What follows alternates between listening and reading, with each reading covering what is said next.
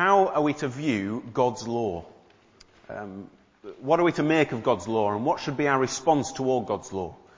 It'd be it'd be easy to perhaps caricature the way the world sees God's law. So the world would describe, well, if you think of a God who's got laws, surely that can't be any sort of good God, can it? A God who wants to box me in with his laws, restrict me, deny me my freedoms, deprive me of the things I enjoy. Perhaps people look into history and see, well, God's laws have been used in the past to manipulate and control and even exploit the most vulnerable in society. I don't want anything to do with these laws of God. For the world, the idea of God's laws are just a complete turn-off. The exact opposite of all that people seem to be searching for. And so, I'm not certain how many evangelistic messages over the years would have started with a presentation of the Ten Commandments and an offer to people to consider how good it might be to start following them. For Christians, we're not immune to this type of thinking towards God's law. It's easy for us, isn't it, to take verses from those favourite books of ours in the New Testament, places like Romans or Galatians, and pick out little phrases that say things like, we've been set free from the law. We're no longer under the law. We've been released to the law. We've died to the law. And by clinging to such little phrases, we wash our hands of the law. We've had done with that. We've turned aside from it. It's for freedom that Christ has set us free, we might love to say. And if we're not careful, by taking those words of Paul out of context, we can cause them to mean something that Paul never intended them to mean. And so with those little phrases in hand, then we come across words of Jesus, where Jesus says things like, you are my friends if you do what I command, and we get into all sorts of confusion. How do these commands of Jesus fit with this freedom from law that I love to hold on to? Or perhaps we wonder quite what Paul means when we read the start of Romans and he says, I'm preaching to people the obedience that comes through faith. And we scratch our heads thinking, hang on, I thought obedience and faith were never allowed in the same sentence anymore. Or perhaps we get confused when we get to Peter and we see Peter instructing us to be holy in all you do, just as he who called you is holy. We're thinking, hang on, he's taking them words out of the law that I'm supposed to be free from. So how do we reconcile then this freedom that we've been given in Christ and also the command of God to follow his law, to be obedient? We need some clarity as Christians on how we stand in relation to God's law. What place does it have in our lives, and how should we view God's law in light of Christ having paid the penalty for sin on our behalf? And so we're going to try and answer that question this evening by looking at Psalm 19. So it'd be helpful to have it out in front of you. David starts this psalm, verses 1 to 6, by pointing us first to the glory of God. He points us to the glory of God as seen in creation. It's like he says, look, do you want to know something of the glory of God? Do you want to know something of his power? Do you want to know something of his strength? Do you want to know something of his goodness, of his eternity? Then look at the creation around you. Look particularly at the skies. Look at the heavens. The heavens declare the glory of God. Day after day they pour forth speech. What are they talking about? They're talking about the glory of God. Look up into the sky. Look up into the night sky, David says, verse 2. Night after night they display knowledge. Look up into the night sky and what do you see? Stars. How many stars? Thousands? Millions? Billions? Trillions? Just to illustrate the difference between a million and a billion. Okay, a billion is a big number. Okay, imagine a million seconds. You can sort of get your head around a million. It's a thousand. Okay, so that's a million. How long does a million seconds take? 12 days, roughly thereabouts. Now have a little guess in your mind how long you think a billion seconds is. Maybe a month, maybe a few months. 32 years. Okay? 32 years. 32 years is 1 billion seconds. You look up into the night sky and we can see 10 billion galaxies.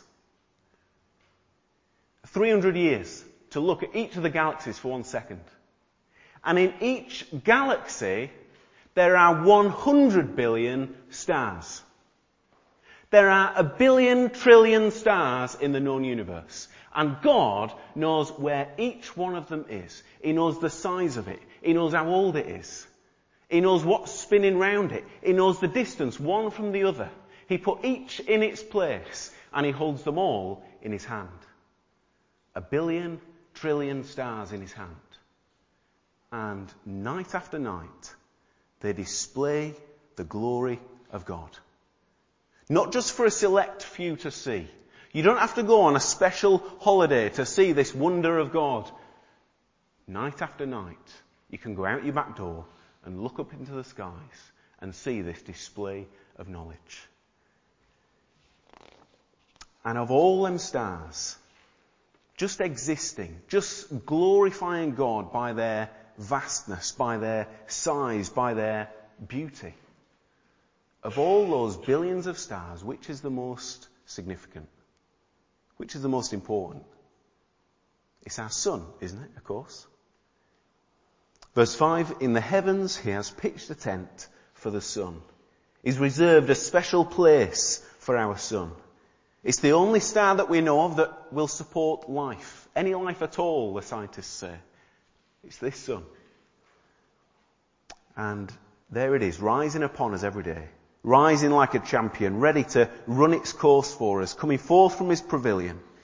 It rises at one end of the heavens, makes its circuit to the other, and nothing is hidden from its heat. As it travels its circuit across the sky, it shines its light down upon the earth.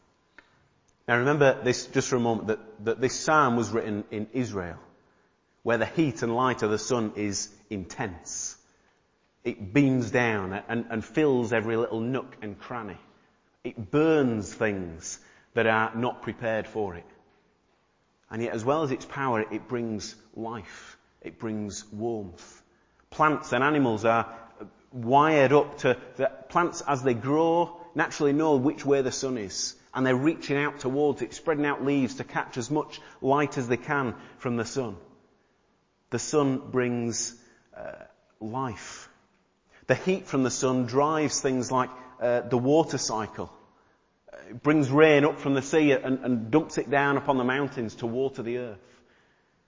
The sun brings change and growth, and the sun highlights impurity and burns up defects. It fills every nook and cranny of the earth. And so it's a natural step for David, after considering the sun and the glory that it shows us of God, to then move on in verse 7 to consider the law of God. If the sun, as chief of the heavens, brings so much glory to God, acting as this all-filling, inescapable presence that brings life and warmth and comfort to the earth, then how much more God's law?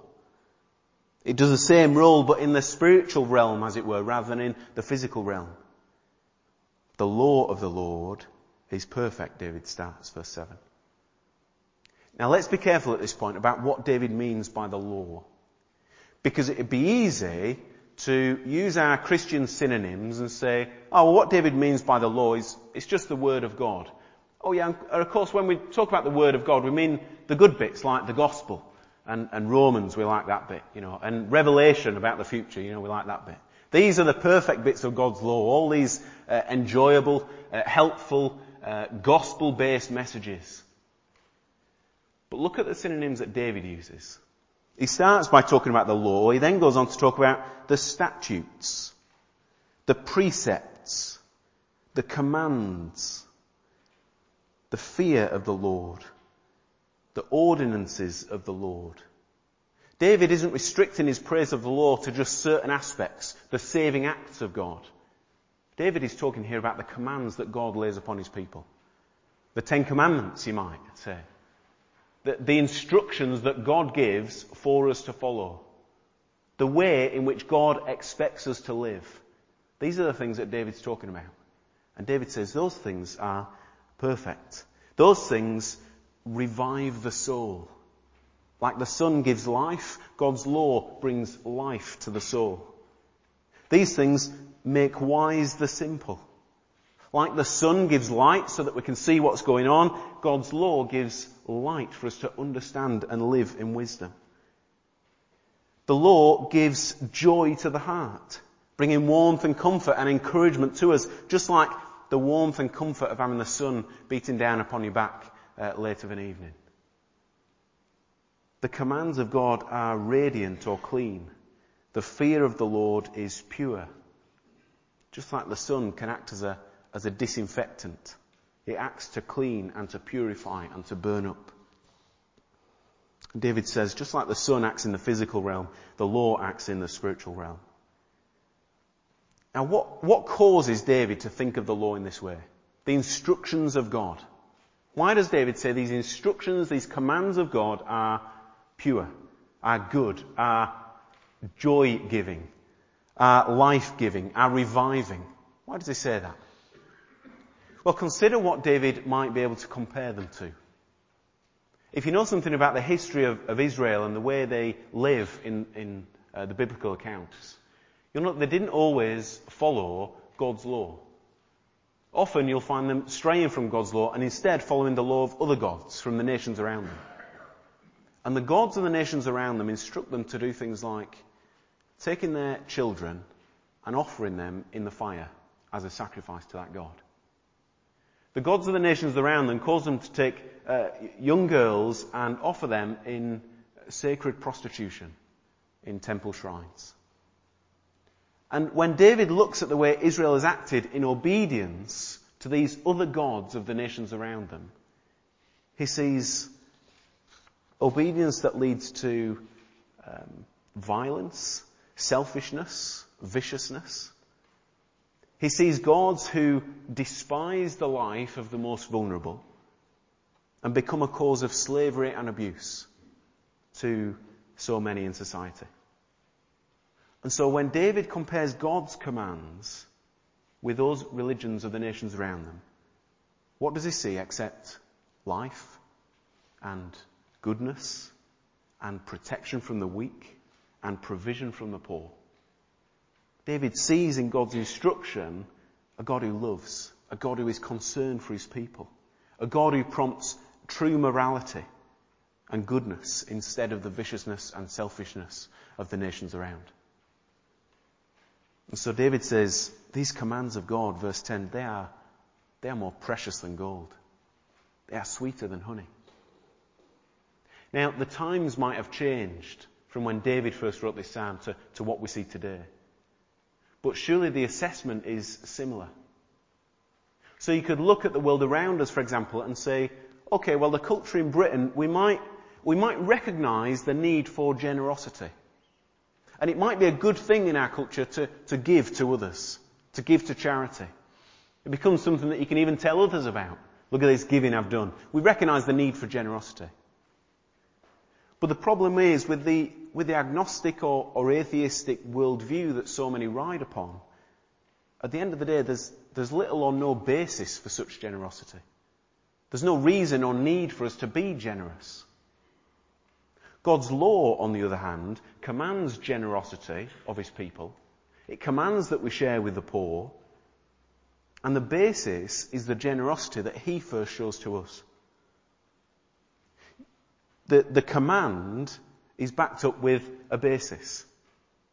And the evidence shows, when you study who is it that's doing the giving, that those from religious households are giving 4 times as much as those who are from irreligious households. It's this basis that God provides for us that leads to the enacting of what people already consider to be the right thing to do. Or, for example, you could look at another way the culture deals with life in the area of marriage. What does our culture say about marriage? Marriage is a good thing. Generally, it's considered to be only right if it's monogamous. And yet marriage is only good as long as the marriage lasts, really, in today's culture. in Britain.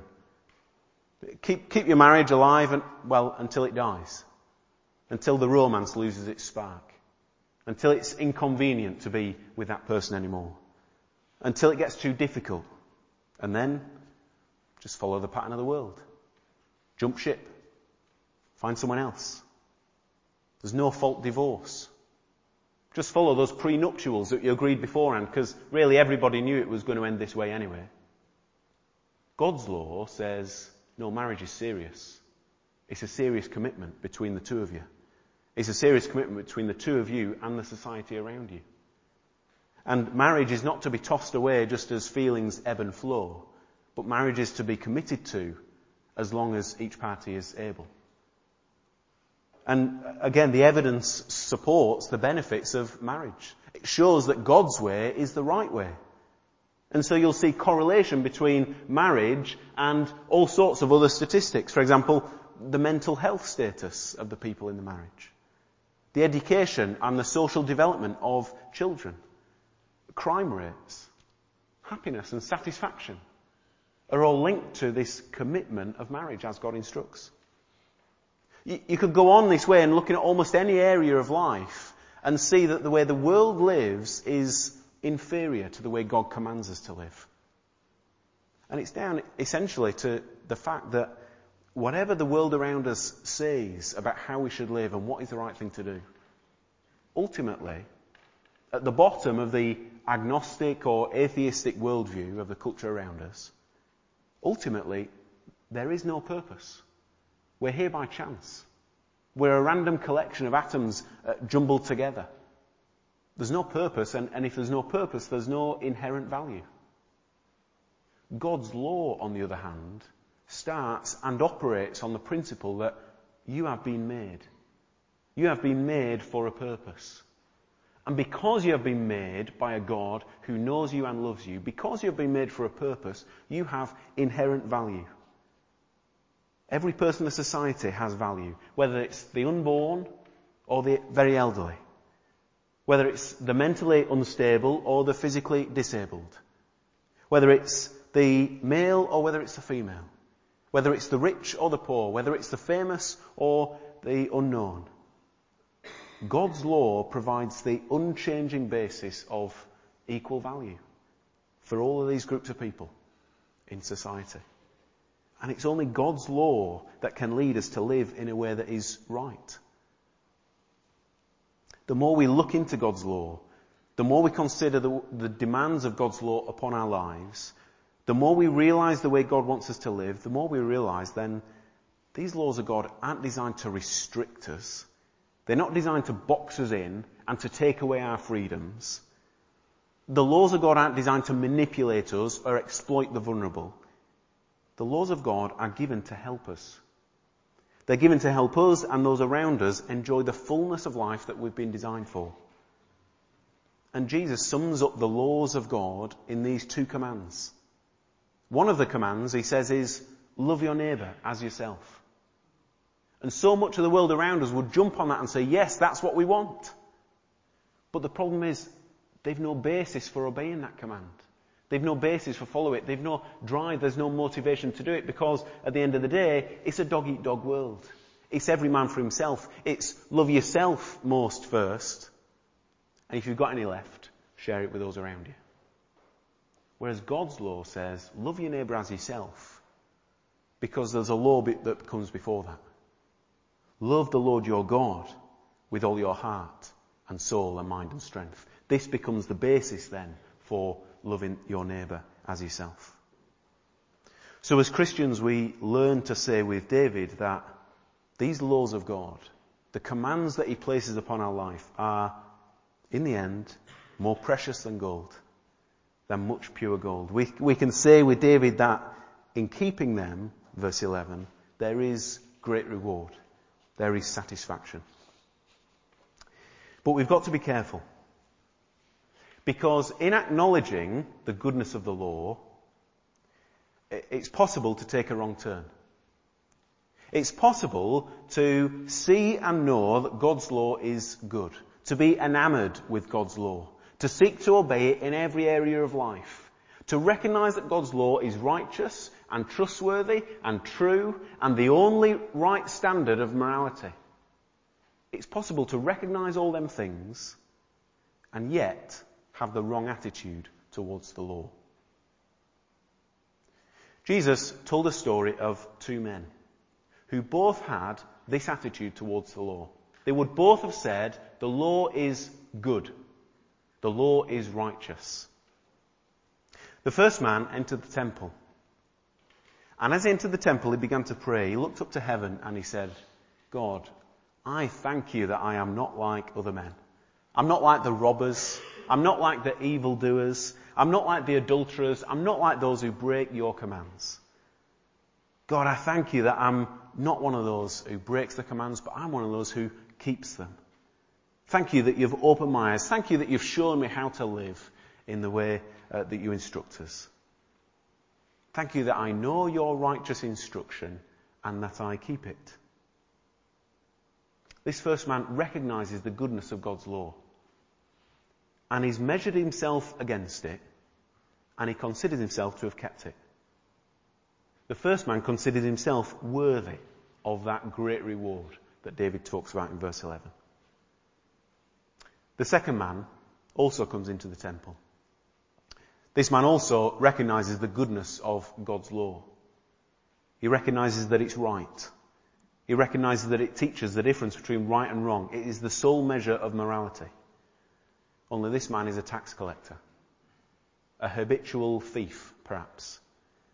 Is considered an enemy of God's people.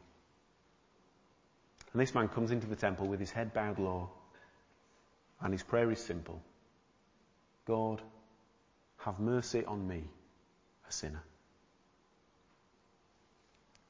Jesus said that out of these two men, who both had the same view of the law, Jesus said that out of these two men, only one of them went home justified. It was the second man. It was the second man who went home justified. It was him who had the right response to the law. Look how David ends his psalm, verse 13 onwards, or 12 onwards. This is how he begins to wrap up his psalm. David's got a right understanding of the law. David, after considering the glory of God in creation, considering the goodness of the law of God, considering how good the law is for us and the benefits of submitting to God's law, how does David conclude? Verse 12 and 13, he concludes with a consideration of his own sinfulness. David's got a right understanding of God's law. He realises that ultimately God's law is given in order to reveal our sin. If you can look into God's law without seeing your own sin, you're either not taking God's law seriously enough, or you're not being honest enough about your own heart. David takes God's law seriously. He knows his own heart will deceive him. He knows he can't even see the extent of his own sinfulness. Look at verse 12. Who can discern his errors, he says. Forgive my hidden faults. Who are his faults hidden from? Well, they're not hidden from God, surely. Who are his faults hidden from? David, at the start of the verse, says, who can discern his errors? He's saying, I can't even see all the ways in which I've broken your law, God. Who can discern his errors? Forgive my hidden faults. Not those faults that are hidden from other people, the faults that are hidden from me. The faults that I can't even see in my own life. David is being serious about God's law, and he's saying, God's law shows me the extent of my sinfulness, so much so that I can't even plumb the depths of it. Forgive my hidden faults. But if this is what David thinks about himself, how is it possible that he ends verse 13 by saying, then I will be blameless, innocent of great transgression? How could David be blameless? How can David be so sure that he'll be blameless if he doesn't even know the extent of his own sin? Come on, David. You've been a dimwit, aren't you? How can you be forgiven for the things you've done if you don't know the things you've done wrong? How can you be considered blameless? David can only be sure that he'll be considered blameless because his hope for being blameless, his hope for righteousness, isn't to do with anything in himself. His hope for righteousness is in God. His prayer to God, verse 12, is, God, forgive me. He's asking God to act. His prayer to God in verse 13 is for God to intervene. Keep me from willful sins. May they not rule over me. Then, verse 13, then, only if God acts, only if God responds, then will David be blameless. Then will David be innocent. And it's for that reason that that David closes his psalm by calling God his Lord, his rock, and his Redeemer. The very last word of the psalm, Redeemer. The word that rings in your ears as the song sort of fades off into the background. Redeemer, Redeemer, Redeemer. God, my Redeemer. And for the Christian, of course, this language reminds us of Jesus, our Redeemer. If we are ever going to be counted as righteous, if we are ever considered blameless in God's sight, and if you're a Christian, then let me tell you, you are considered blameless in God's sight. But if we're to be considered blameless, it's not because of what we do, but it's only because of what Christ does on our behalf. It isn't because of our obedience. It isn't because of our wisdom. It isn't because of our way of life. It's because of the life Jesus lived for us. Consider the difference between the way this psalm can be sung by you and the way this psalm could be sung by Jesus. Look at verse 7. The law of the Lord is perfect, reviving the soul. In my mind, I might recognize that the law of God is perfect. I might recognize that it gives life to my soul. But in practice, in the way I live, I show that I'm living like as if life is to be found in other places. I'm living like true life is found in other things. True satisfaction is found in other things. In anything but God. When Jesus came, when Jesus lived as a man, he was ready even to lay down his own life in order to remain obedient to God. Verse 7 speaks in its fullness through Jesus' life, not through mine. What about verse 8? In my mind, I might be able to agree that the precepts of the Lord are bringing joy to my heart. But in practice, don't I often treat them as though they're a drudgery? As though they're a bind, as though they're a restriction? And yes, I might still choose to follow those restrictions because I've got in mind some greater good, or some good will come of it eventually, or in the end it's better for me. But in the act of obedience, I don't consider it a joy sometimes. When Jesus came, he said, I've come not to do my will. His joy, his pleasure, his desire wasn't to do his will. His will was to do the will of the one who sent him. Consider verse 9. In my mind, I might agree that the fear of the Lord is pure. But in practice, isn't it my lack of purity that shows that my fear of the Lord is insincere? When Jesus was tempted with the praise and the pleasure of all the kingdoms of the world, just in return for the worship of him, and the word on Jesus' lips was, no. Worship the Lord your God and worship him only. Jesus had true fear of the Lord. Only Jesus managed to live out this verse to its full extent. Or consider verse 11. As much as we might benefit from following the commands of God, as much as I might compare the way the culture and the world around me works compared to the way God teaches me to live, as much as I might agree that by being obedient to God there is great reward, great benefit, no one knows this verse as fully as Jesus himself. The reward I might gain from being obedient to God's law is, well, it lasts as long as this earth. But the reward that Jesus obtained by being perfectly obedient to God's law was a reward of vindication from God by being raised from the dead. The reward of all authority in heaven and on earth. the reward of an inheritance of nations given to himself. Jesus is the one who receives this very great reward in return for his obedience.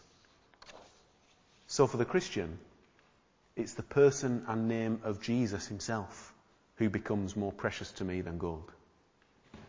It's Jesus for who I would forsake all others just to know him and to be with him and to be more like him. For the Christian, it's the person of Jesus who becomes sweeter than honey, even honey from the comb, because of the debt that he has paid on our behalf. For the Christian, it's Jesus himself who is our Lord, our rock, our strength, our Redeemer. And so for the Christian, the law of God, well, we say, no, it's not a means of righteousness. The law of God is not a means of righteousness. It's not a way for you to get right with God. It never was. It never has been. If you are hoping that when you die and you stand before God at the judgment, if you're hoping that he'll let you into his presence because you're a good person, or if you're hoping that he'll let you in because you've been trying your very best, or if you're hoping that he'll let you in because you're not quite as bad as those other people, then in the end you're just like the Pharisee. You've got the right view of the law. The law is good, you might say. Keep it, that's a good thing. But you've not realised that the law is showing you your own sin. For the Christian, the law is not a means of righteousness for us. Yet also, the law is not just a means of highlighting sin. The law is not just a big stick to beat us with. Don't do this. Don't do that. Start living like this. Stop doing those things. That's not what the law is. We can agree with David that the law is good. We can agree with him that it's trustworthy and pure and right and sure and perfect and all these other things. Because for the Christian, the debt of our sin, the times that we've broken that law, the times that we've fallen short, the guilt that comes from the law doesn't sit on our heads. The guilt, the debt has been paid. There is no condemnation for those who are in Christ Jesus. And so because of what Christ has done for us, the law becomes a description of him. The law becomes a description of the character of our Saviour Jesus.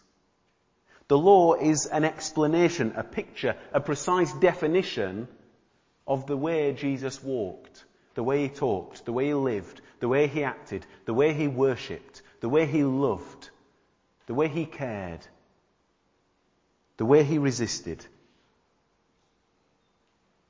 And so for us, obedience to the law then, if that's what the law is, obedience to the law is not a means by which we gain more of his favour.